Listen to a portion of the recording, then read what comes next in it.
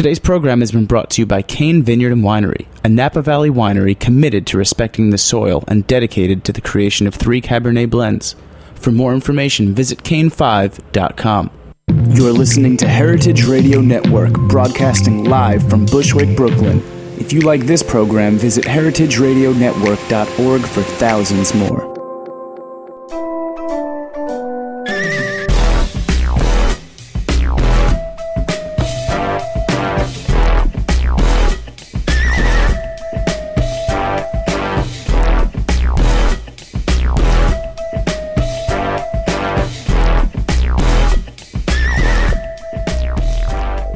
This piece was brought to you by Heritage Foods USA, heritagefoodsusa.com, heritageradionetwork.org. Pleasure.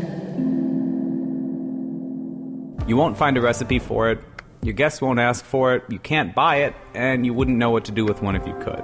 But in the spirit of utilizing the whole animal this Thanksgiving, let's talk a little bit about a turkey's caruncle, the hideous, red, fleshy pack of protuberances hanging off of a turkey's head. You'll see it depicted most in seasonal clip art as a blossoming red regalia or a little bun seductively tossed to the side of the nose, like Roger Rabbit's girlfriend's side-swept hair. These 2 better parts of the caruncle are the snood, the part that hangs down the nose, and the wattle, the catch-all for everything under the chin. Let's delve further into this game bird's iconic mass of extraculinary flesh and then be done with it for good, shall we? The snood is a flashy, erectile flap of skin that hangs from every turkey's forehead, though it is used mainly for males doing what they do best, which is fighting and mating.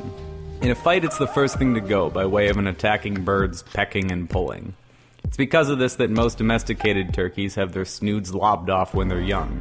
When a turkey is on the prowl, his snood engorges with blood, doubles in length, serving as a throbbing, battle-scarred badge of virility and good health, recognized with reverence by females and other males. The name for the wattle appeared out of nowhere in the 16th century, as a more bird-centric and onomatopoeic term than the more general dewlap, referring to any fleshy or fatty under-chin protuberance. Serving the same general purpose as the snood, the wattle is known to brighten in red color when the bird is hunting for a mate. From the freer flowing neck flaps to the bulging lower neck lobes called the major caruncles, the wattle is like a flag flowing in celebration of the turkey's 45 million years of evolution. Some of these oozing caruncles actually seem to have been spilling down a turkey's neck for about that long. While deboned turkey and goosenecks have been used as a thick and crisp sausage casing in some cuisines, this reporter has found no worthwhile culinary application for the wattle. So indulge in a Google image search, be done with the thing, and have a happy, de-snooded Thanksgiving. I'm Peter Henry for heritageradionetwork.org. That was good. That was interesting. Well, welcome to the main course. My name is Patrick Martins. I am your host, and we're going to have a great show today. We have Emily Crumble Drake, which I remember because it reminds me of Emily Crumble Cake.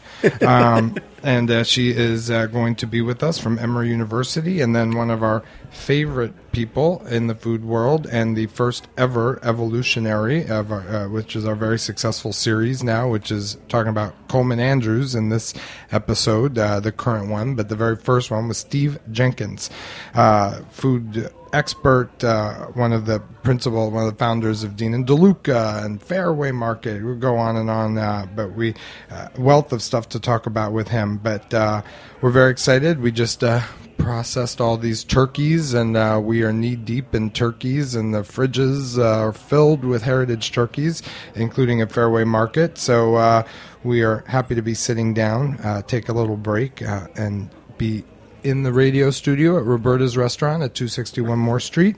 Our first guest is Emily Crumble Drake, who works with Emory University, and we are very proud of a 4 or 5 year history of them buying heritage turkeys every Thanksgiving for the entire campus. So it is really one of the largest institutional support purchases for heritage breeds. So, Emily, are you with us on the phone?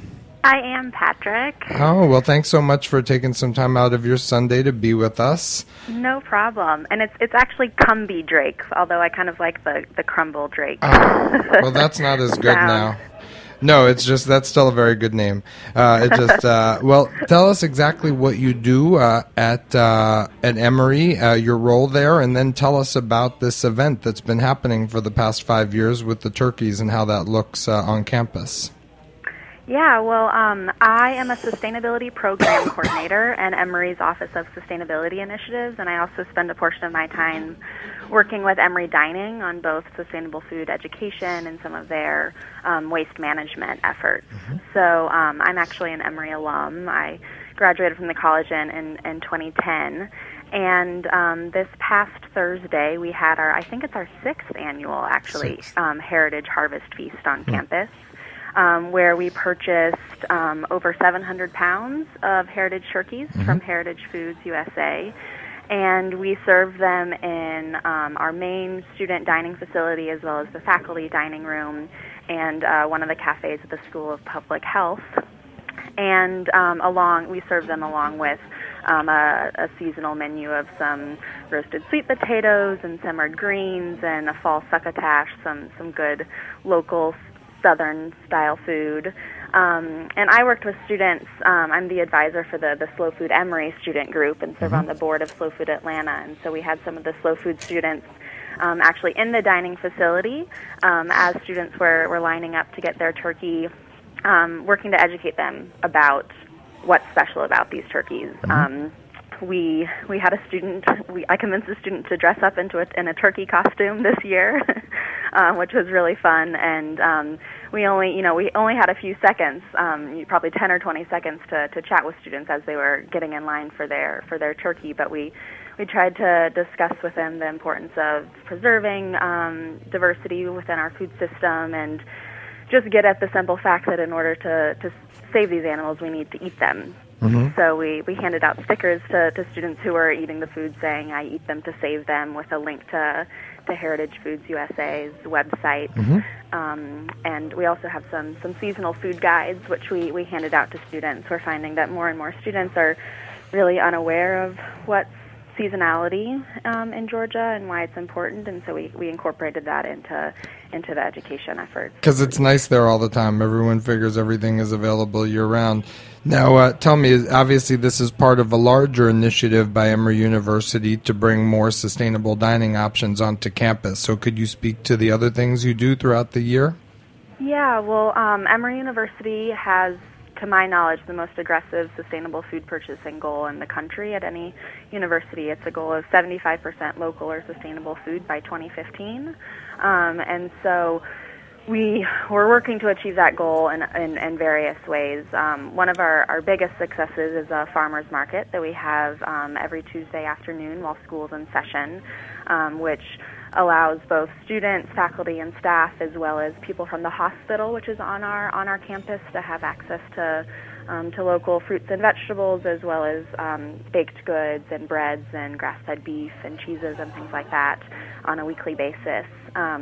We also have another really successful annual event called our Sustainable Food Fair, which an anthropology class puts on every year, which is kind of it's a massive farmers market where local restaurants come in that serve local food and give out samples, and we have different organizations like Georgia Organics and Slow Food who come and educate students about the work they're doing.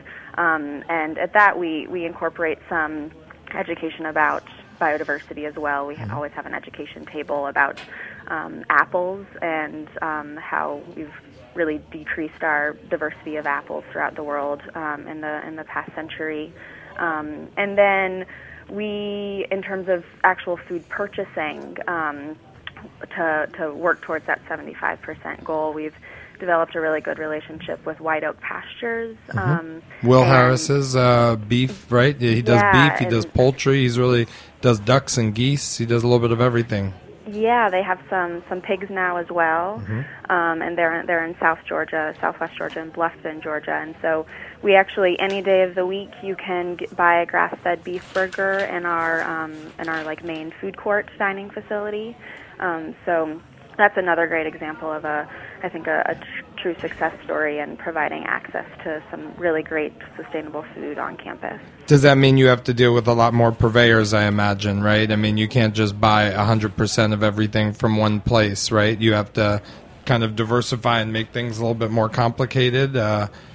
Absolutely, Yeah. and I think that when this goal was set in 2006, there wasn't really necessarily a knowledge of if the supply of these foods were even available locally or regionally, and that's one of the biggest challenges that we face. That we're an institution with 14,000 students and just as many faculty and staff, and so we serve a lot of food, and it's a challenge to find local and sustainably sourced items at a price point that the university can meet for all those students. For all those students, for sure. Well, my last question to you is, as besides the food being so good, as an alum, and I know Steve, our next guest, his daughter is an alumni of Emory. What would you tell students, high school students listening, as they consider Emory University? What's your pitch for what makes Emory such a great place to learn?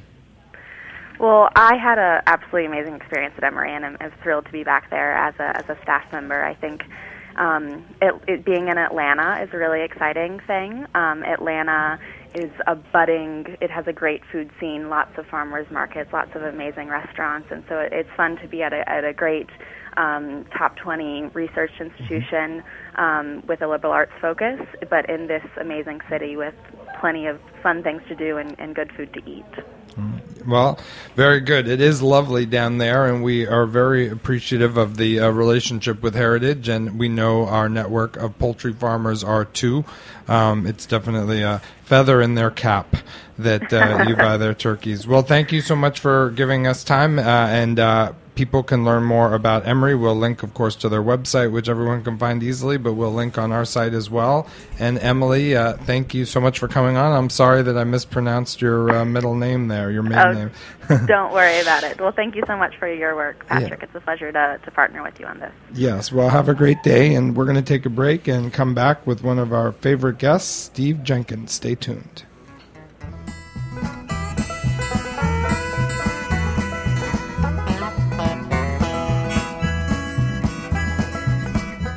You are listening to Andy's Biscuits by Pamela Royal on the heritageradionetwork.org.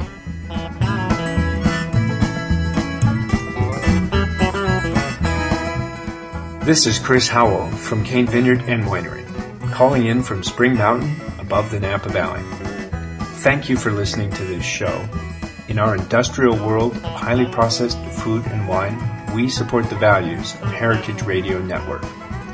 All of us at Cane encourage you to seek out individuality and beauty in everything you eat and drink.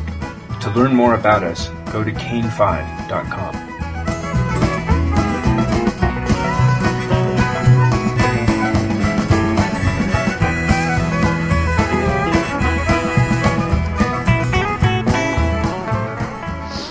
Well, we are back on the main course. We are broadcasting live out of Roberta's. We're sponsored by Cane 5, and we very much appreciate their sponsorship. So here we are in studio with Steve Jenkins. Welcome back, Steve. Hi, Patrick. I'm happy to be here. So we're talking Thanksgiving. Does Fairway make any money on turkeys? We manage to make payroll this time of year, yeah.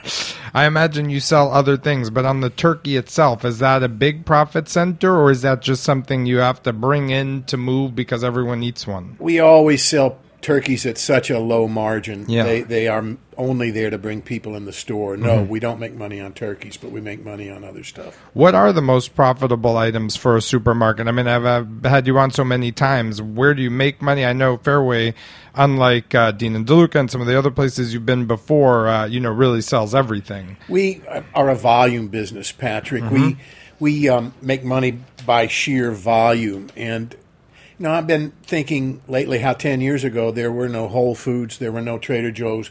There was really not that kind of competition. We competed against various neighborhood markets, but we've never had this kind of competition coming after us the way we do the last couple of years and certainly this year.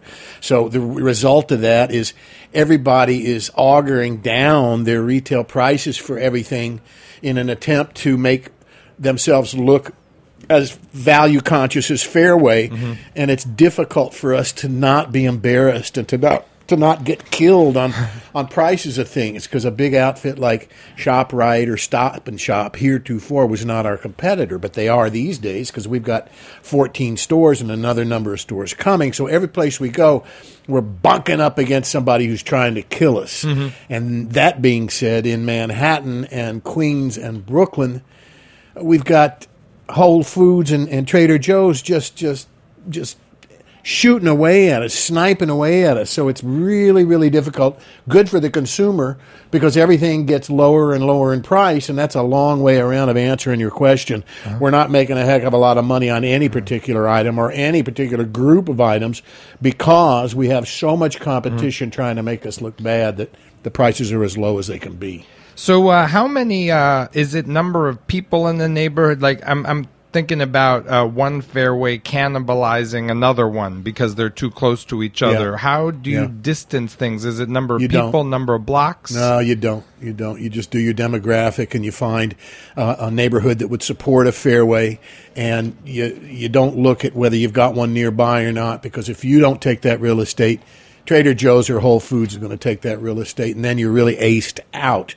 You got to understand that we're not so proud that we don't tell the truth on the radio and in print. We had our behinds handed to us the last 6-8 years by Trader Joe and by Whole Foods, because they got to all the real estate before we did. We're comparatively mom and pop compared to those guys, and we sort of back into everything. We're not mature. We're not modern. We're as backward and as provincial as we ever were. And anything that we've accomplished, such as getting into Red Hook or getting into Pelham Manor, was just sheer blind luck, because there's no method to our madness. We're a public company now, but even the guys that own the majority of the company, they're still feeling their way, and they have to listen to us. But it's just so difficult out there. There's so much competition. It's not so much fun anymore. If it wasn't for the glory of the food and my successes at getting my hands on things that other stores don't have access to out of Europe, I'd be really jaded and I'd be really cranky. Well, I'm already cranky. I'm not jaded, but I'm cranky, because it's just gotten so bloody cutthroat. And when you do all those new stores, Patrick, you've got to find another cadre of experienced people who can guide a bunch of inexperienced people who are working the counters, and just hoping and praying that the young and experienced don't make you look like a fool and cost you money in the process. So it's just not the way it used to be, where everybody was hale and hearty and the best at what they do. Because when you get bigger, it doesn't get better. It just gets tedious. And I find it all to be really tedious these days. It is. Having a bunch of stores is what a pain in the neck. Now, when you started at Dean and DeLuca, you had, I know those guys, Giorgio and Joel, had set up D&D to be really a store for cooks. And that was your mandate. You're reading my mind. To bring the food for cooks. So it was like not a 101. And now with Fairway, you are doing things both for cooks and for everybody. So just discuss that a little bit. You have to have all that grab and go. I mean, even that phrase annoys me, grab and go, heat and eat. All of those supermarket phrases that just are so tedious. We have to do them or we wouldn't be able to stay in business. But we are so retro. We're such dinosaurs. Fairway should be called Fairway Dinosaur Market, because we're still all about cooking. We're still about having provided a shop that's set up for people who are serious about their ingredients, who are ingredient-driven people who know they can trust their retail food store to have the very best that it can be of any particular thing that their recipe calls for. And that's what I've been doing for 40 years, is my recipe-driven, idiot savant attitude towards food is that, by gosh, if you don't have the technique or the know-how to execute a recipe, but you got the guts to try, the least I can do, the least Fairway can do, is provide for you the very best ingredient that recipe calls for. And we never make any allowance for, well, is that the right price? Are those Perigord walnuts that much better than those California walnuts? Well, yeah, they are, and they're more expensive.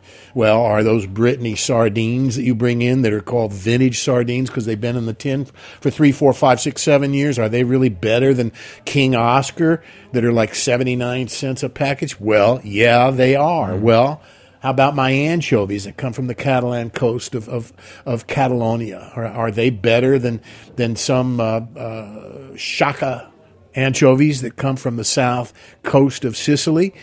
No. Patrick Martins, of all people, knows about anchovies and how huge a gaping gap of difference there is between serious hand-eviscerated, hand-packed anchovy and the ordinary ones that you find on really bad pizza. Yeah, there's a huge difference. So I'm ingredient driven. Everything that I think about and that I deal with throughout the day, 6 and 7 days a week this time of year, is about it being the very best. And that's a great source of pride. I mean, I walk around my stores orgulloso, man, with my chest sticking out because I know what I've got. Then you got somebody come through the store and do a market basket to compare the same ingredients with Trader Joe or with Whole Foods, and we may come, Fairway may come out looking like we're charging too much money, but you're comparing clementines to kumquats here. Yeah. My stuff is better than what they offer. Now, have you noticed over the years an ingredient that you really were so proud of, and then back home in Europe they have gone down, or have you noticed other ones that were once bad that have gone up? I mean, is there interesting question, much Patrick. change? I've been doing this I've been importing this stuff direct since the mid 90s now. So that's going on 20 years now that I've been really seriously spending all my time with importing these great ingredients. And I found that I've stuck with almost every single guy that I've been working with. The brother and sister that do my horseradish and Alsace, they've been with me for 18 years now. The people that do my sauerkraut out of Champagne and Alsace, they've been with me forever and ever. All these people, my sea salt people, my on and on. I even brought a list here to show you. My beets, I bring in beets from France. You can go on all you want about local, and there's nobody more local than Fairway. I mean, all summer long, everything is local. But when that stops, you've still got to fulfill that recipe's requirements, and if you're going to stay local, you're not going to have what you want. I mean, my horseradish that I buy out of Alsace, I mean, I love Gold's horseradish, and I imagine that horseradish root comes from someplace in the lower 48, and it's perfectly fine. But my Alsatian horseradish is better. It's just better, and on, right down the line. The answer to that question is, they've all stayed the same. Have I found new stuff? Sure, I found new stuff. But I'll stick with those guys for 18 years now. Watch, because these are family-run outfits, and they don't vary in quality. They only get better, better, and better, just like my olive oil people. Now, what about packaging? When you started in the late 70s with Dean and DeLuca, and you were bringing in these things, I imagine packaging has gotten more sophisticated and just changed. I mean, is that something important? Because I know how much energy you put into signage at Fairway, and you write every sign in every Fairway. I mean, that's like 500. That's like an encyclopedia of writing. So I'm kind of interested about packaging from these weird little places around the world. It's the grace and the concurrent ineptitude of the way the Europeans package and label things that delights me. Very often you'll get grace and ineptitude within the same package that's just a scintillating presentation. For instance, a half-liter bottle of an olive oil from some little outfit in the south of France will have just a spectacular eye beater of a raised graphic label for their olive oil. But then the copy on the label will be misspelled, and it'll be practically hand done. So while they're blowing your mind with the choices they've made for the artwork, embossed gold, drips, and then the juxtaposition of the really lame provincial copy is one of the things that delights me, and it's always been that way since the early 70s that I recall. The French and the the Italians have always done spectacular label work, but now the Spaniards are doing it too, and now the Portuguese are doing it too. Mm-hmm. The Belgians are doing it too, and they've taught American artisans who are producing food how to wake up and smell the coffee as regards how they present their product. So, yeah, there's been a sea change in local labeling and marketing presentation as a result of how sophisticated and insouciant at the same time the Europeans are by having great art but having really lame copy that's misspelled. I mean, my harissa maker is this Orthodox Jew who lives in Paris and manufactures in Paris, and he makes a harissa for me that's of course kosher and handmade in small batches, but he's and it's just the greatest. It's like homemade harissa. It's not like something you'd squeeze from a tube. It comes from a jar, and he's so non-compos mentis. He forgot to put the word harissa on the last huge multi-pallet batch of harissa I ordered from this guy. So, and he'd get me thrown in jail because he refuses to be inspected by the French FDA, and he refuses to let an American FDA guy on his plant. So I had to cut him out. And he didn't realize suddenly he's out, tens of thousands of euro just because he chooses to be primitive with his marketing and his label presentation. Right. Well, I put that same question. What about technology in terms of temperature, consistency, and preservation and that? Have these ingredients gotten better because they come across the sea better? I mean, is that technology jumped? I mean, it's not like that. It's more... has more to do with the specific item that we're referring to. The people that grow, peel, and grind my horseradish in Alsace, they still have the same primitive equipment that they've ever had. Mm-hmm. On the other hand, so many of my little olive oil people, and I've got 175 olive oils that I bring in direct. Most stores have maybe 3 or 14. Yeah. I've got like 175, and I'm devoted passionately to all of them. They've changed radically, sea change in how they produce their olive oil. It's no longer pressed. Mm-hmm. So you see first cold pressing, that's a total misnomer because olive oil is not pressed anymore, and it's certainly not cold. If it was cold, you wouldn't get a single drop out of the olives. And they're not pressed. They're mulched in 2 revolving cylinders that are flanged in opposite directions, and that creates the mulch and separates the oil and the water and the mulch all at one time. So the result is the oil is much less oxidized, and the polyphenols remain inside. So that's a technological change, but not a modernization. It's just the lights went on with the millers in the entire industry of olive oil. They've learned how to make it as good as it can possibly be, as opposed to 5, 6, 7 years ago when it was not, when it was still pressed. So things evolve, not always in a bad way. I think the more we get modern, the worse it is for our food. But sometimes there are exceptions to the rules, such as with olive oil, where logical thinking millers who are impassioned about what they're doing have a breakthrough, and it affects the entire industry. So it's not all bad, as I think it is. Right. Now, I'm just interested, I was talking to you, how do olive oil and vinegar figure into your equation of being an authority on taste? I mean, that is interesting. I mean, you really excel. You're good with all these lists, and I want to see this list, but why olive oil? Is it because of how pervasive it is in so many cuisines and how much you need it, or because it was so bad before you started bringing these in? Why are you an expert in particular in these? Cheese, obviously. You wrote a Bible on cheese, the cheese primer, but why olive oil and vinegar now? It's the same thing with olive oil and vinegar as it was for me with cheese. Back in the old days, back in the mid-'70s and '80s, I realized there were no decent cheeses in New York. There was no decent cheese available to New Yorkers. So I changed all that myself because nobody else did. Nobody else thought it was necessary. Everybody was happy to have all these derivatives and imitations of the real thing. So I went after the real thing, and I made it staple in New York. So many cheeses I can't even begin to name them. And Patrick, I turned around and I realized the same thing about olive oil. I learned too much too fast about olive oil. And what I learned is that nobody knows anything about olive oil. And then number 2, I learned that everything that was available in New York City into the mid-'90s is not worthy of anybody who's serious about food, and certainly not worthy of anyone serious about olive oil. So I made it my business to get my hands on the real deal olive oils that have been grown and milled by people who understand the nature of olive oil, as opposed to people who are in the olive oil industry who only understand how to make money out of olive oil. And when you make money out of olive oil, it means you are undoubtedly someone who left the olives on the tree too long.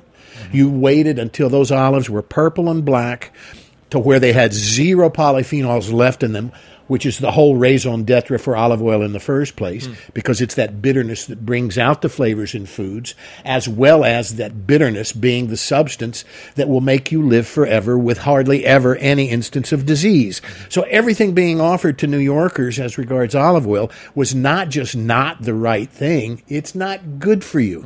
And if the EU was honest, the EU would tell people, we have learned through our research, and we've spent hundreds and hundreds of thousands of euros on this, we've learned that oxidized olive oil that's labeled extra virgin in every supermarket across the country is bad for you. It's not just not good. Right. It is bad for you. But if they told people that, it would turn a multi-hundred-million-dollar industry on its ear. It would throw a lot of people out of work. It'd throw a lot of people in jail, and it would put a lot of people out of business. So the EU is not going to tell you, don't buy that bottle of olive oil in the supermarket that's $6.99 for a liter, because it's cheap olive oil that was derived from olives that were dead, and you've got no business using it. And if it tastes good to you, it's because your mom and dad thought it tasted good. They always had lousy olive oil. Their moms and dads think it tastes good because they always had lousy olive oil. Olive oil has got to be early harvest, preferably mono or bicultivar, meaning only one or two varieties of olives, in order to show some respect for the cultivar that is in that bottle. And it's got to have that high polyphenol level that early harvest renders to olive oil, because those are what battle the free radicals and make olive oil stay fresh and tasty and not be oxidized and not be bad for you. Well, very interesting.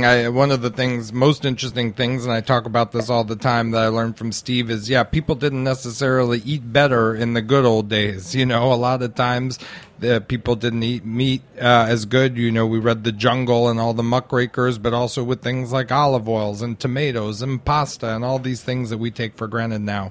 Well, we are going to take a quick break, and then we got told people that Steve was coming in, so we have some weird random questions coming up. So stay tuned for the last segment with one of our heroes, Steve Jenkins, Fairway Market.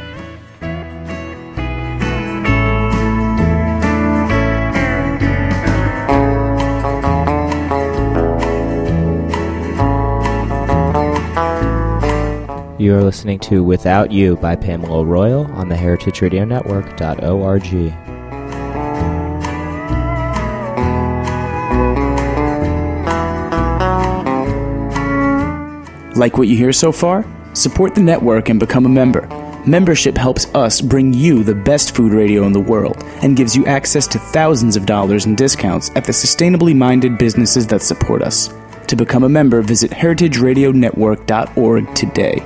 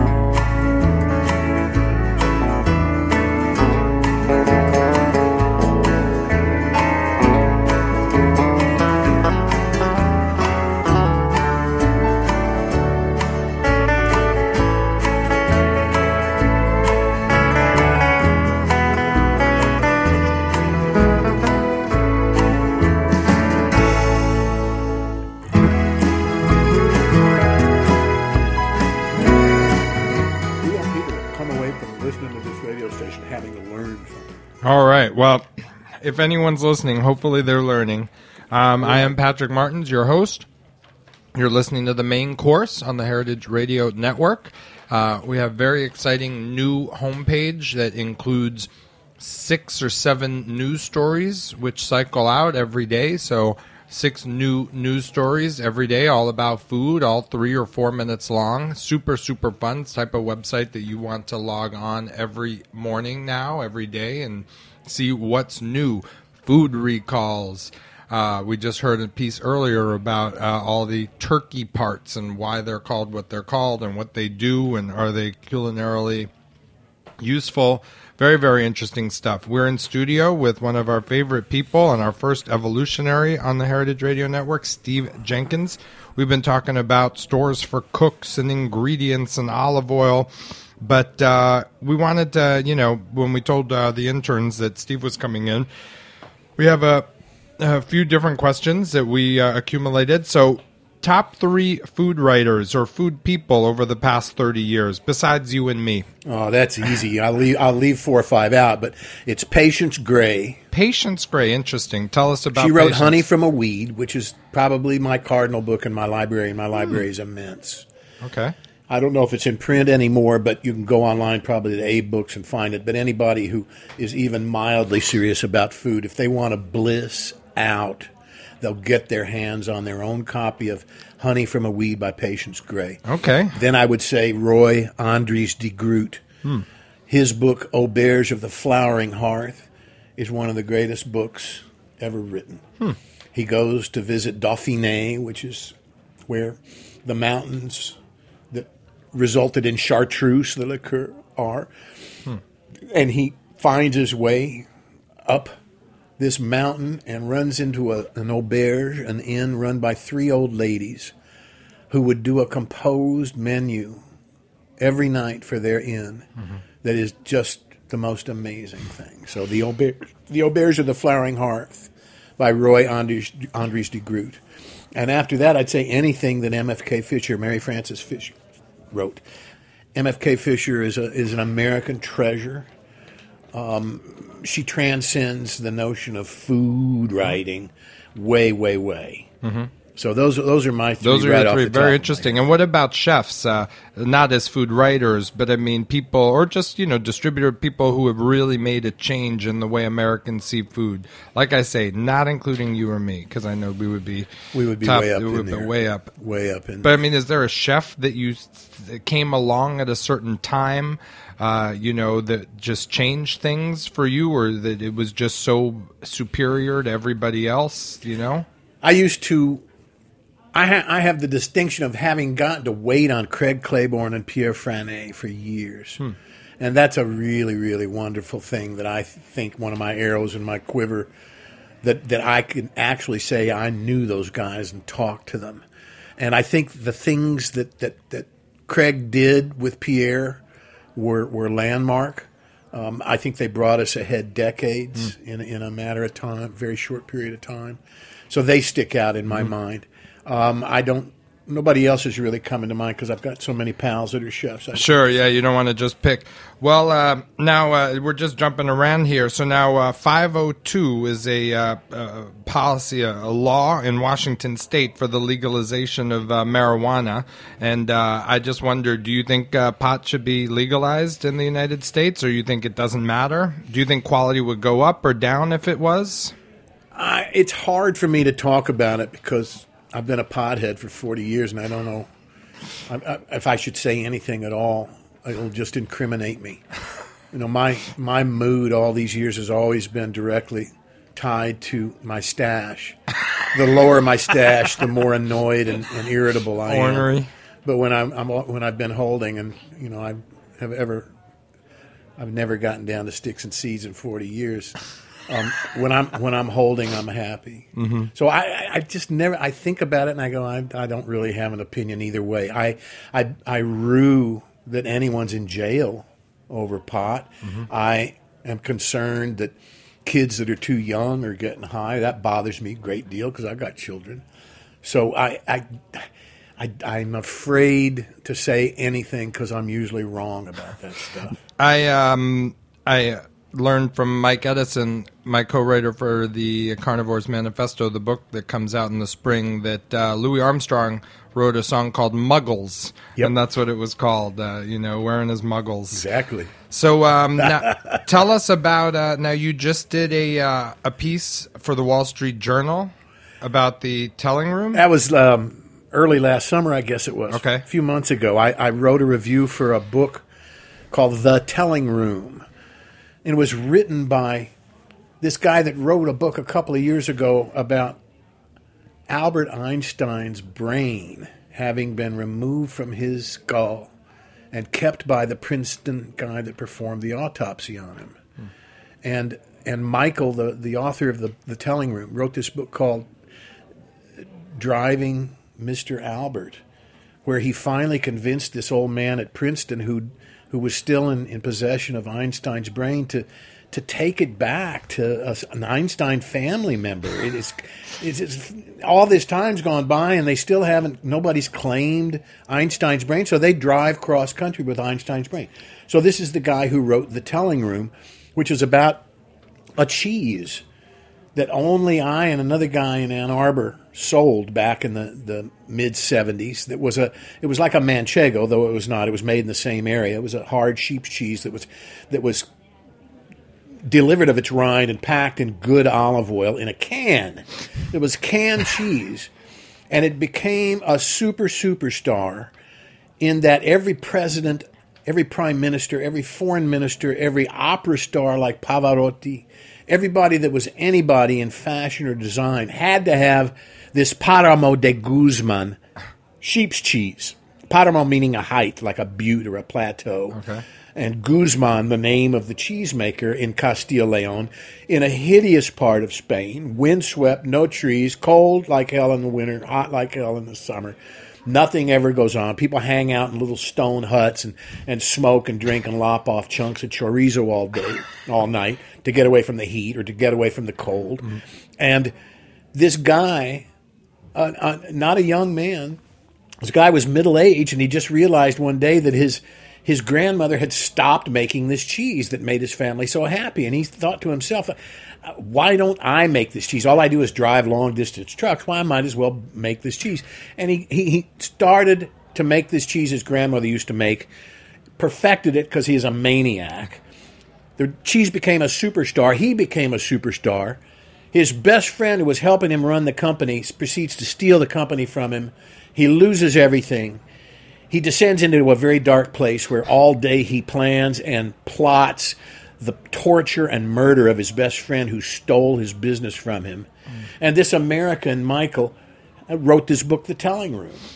And I wrote the review of it for the Wall Street Journal. And it's the damnedest thing you ever read, like the book he wrote 2 years prior about Albert Einstein's brain. Right. Your listeners must think I'm out of my mind. I know. I was like, connect it back. Please. But are you hip to this, The Telling Room, about a cheese in a can that drives a guy so crazy that he's obsessed with torturing his best friend to death? He's going to sit him down, tie him up, cut off pieces of his ear, then... Well, I understand. I'm married to a cheesemonger, so I understand what exactly. Anne has asked me to collaborate on a few injuries, not a killing. She's from the Midwest.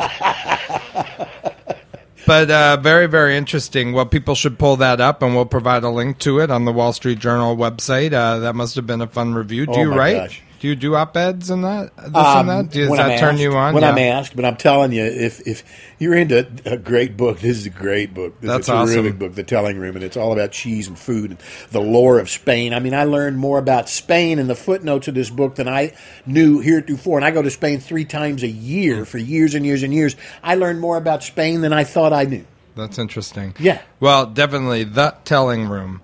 And now another question. You're going to be at the Y with Joshua Wesson in the next few days. Tell me about that. And who is Joshua Wesson, and what are you going to be talking about? How do people get tickets? Joshua Wesson is my colleague for years and years and years. We've held forth and parsed innumerable cheeses and their accompaniments and wines and other alcoholic beverages that go with them, that we've married with them, at venues such as the National Geographic Society, the Smithsonian, the University of this, the University of that, And our favorite venue is the 92nd Street Y, because it's our neighborhood, it's our crowd, it's our people, and they have a series of events all autumn and winter where learned people come in and talk. And so they figured, well, we got to have some food people. Who can we get? Well, let's get that crazy man Jenkins and Joshua Wesson, who's a master sommelier, and he's the most engaging and knowledgeable and funny and fun guy in the world to talk to about wine,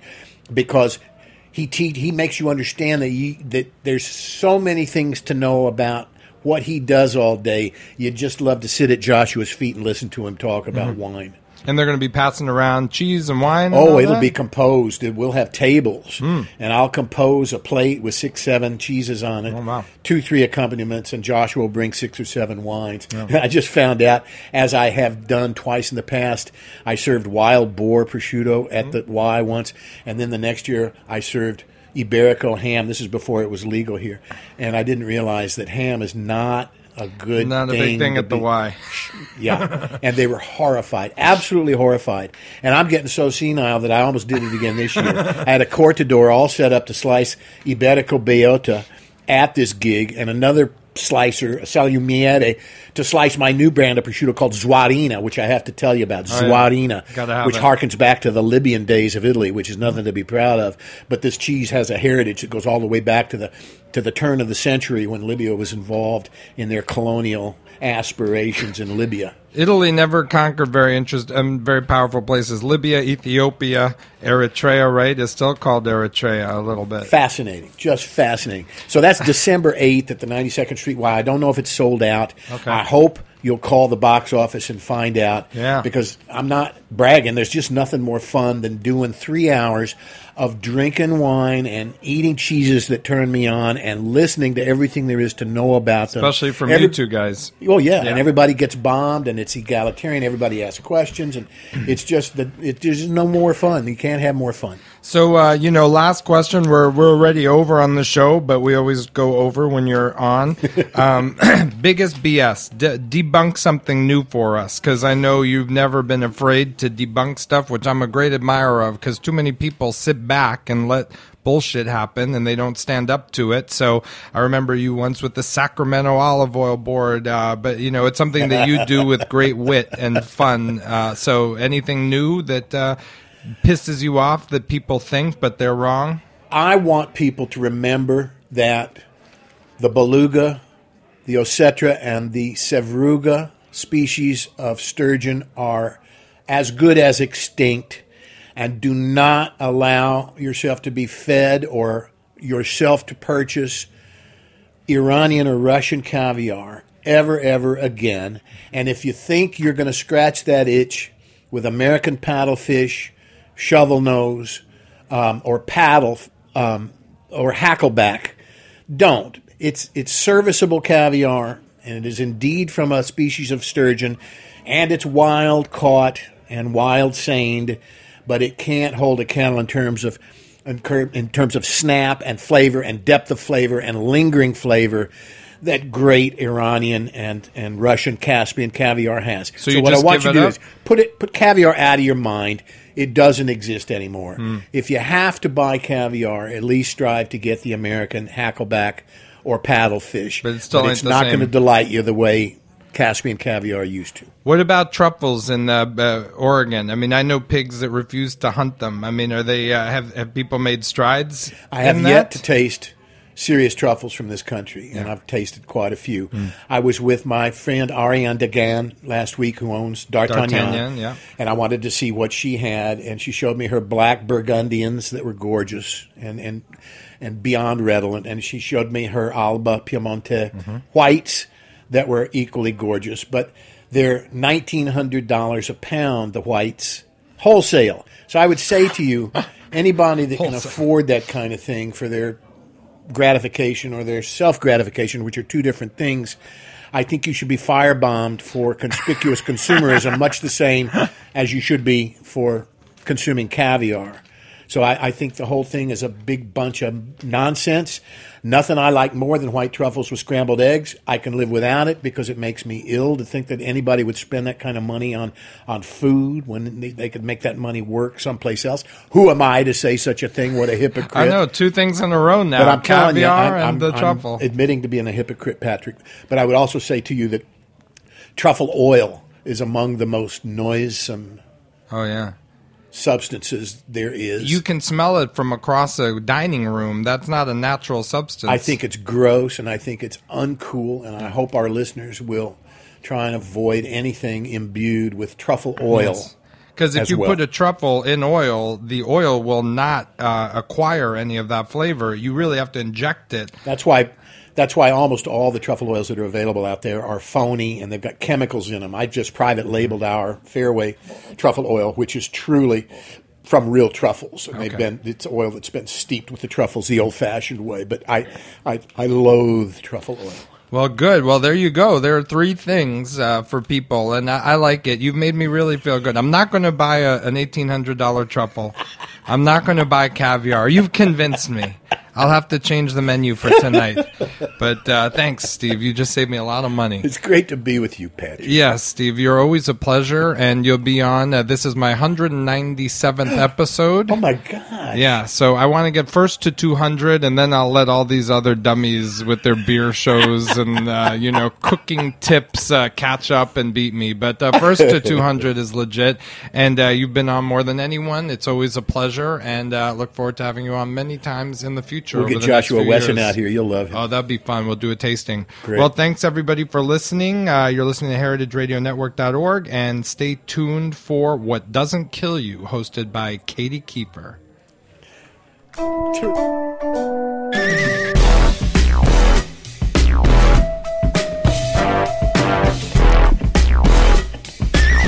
Thanks for listening to this program on heritageradionetwork.org.